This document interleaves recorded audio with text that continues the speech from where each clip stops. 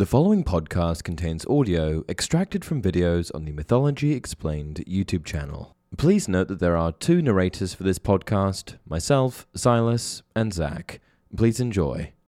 Hey everyone, welcome to the very first installment of Mythology Man, my new channel where I will be exploring branches of mythology from cultures all over the world.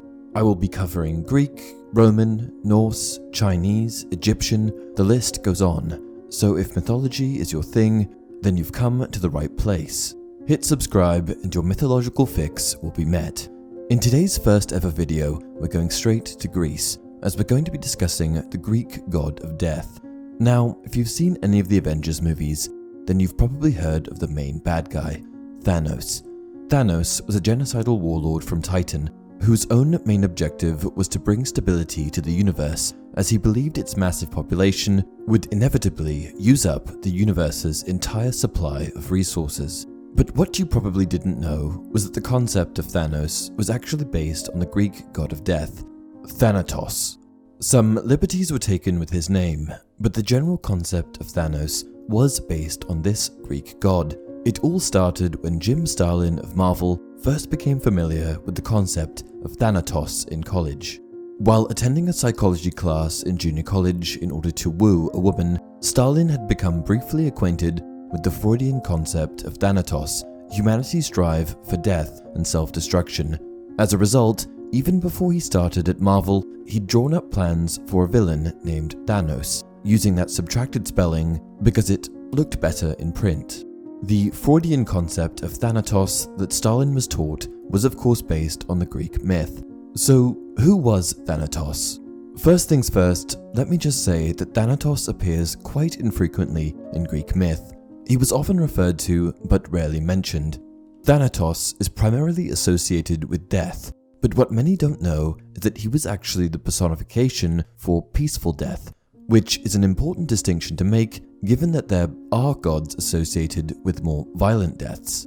Thanatos' mother was Nyx, the primordial goddess of the night, with darkness and shadows, and his father was Erebus, the protogenos of darkness. Interestingly enough, the parents of Thanatos were actually related, brother and sister. Thanatos himself is the twin brother of Hypnos, the god of sleep, and within Greek mythology, the two are rarely apart. Nyx, the mother of Thanatos, had many children, some with Erebus and others independently.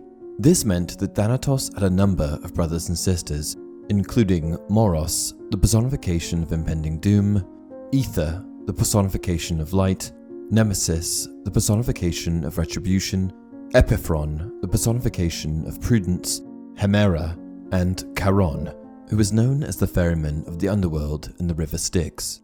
Thanatos is usually portrayed as a bearded, winged man. However, he is occasionally shown as a winged youth with flowers.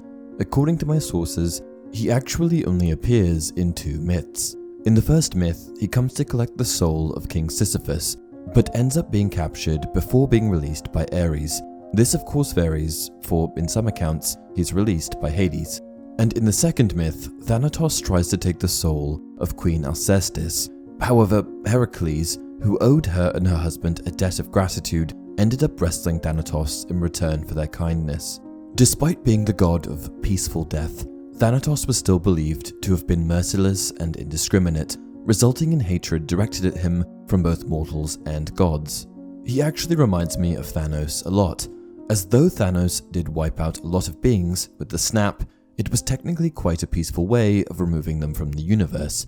The myth of Thanatos also had a profound influence on language, as many terms that we use today are based off of him. Thanatophobia is the fear of things associated with or reminiscent of death and mortality, such as corpses or graveyards, and thanatology is the academic and scientific study of death among human beings. And that concludes the channel's first video. As the channel is brand new, I implore you all to leave your feedback so that I know how to move forward. Also, be sure to leave your video requests down below. Until next time, life and death, one and the same.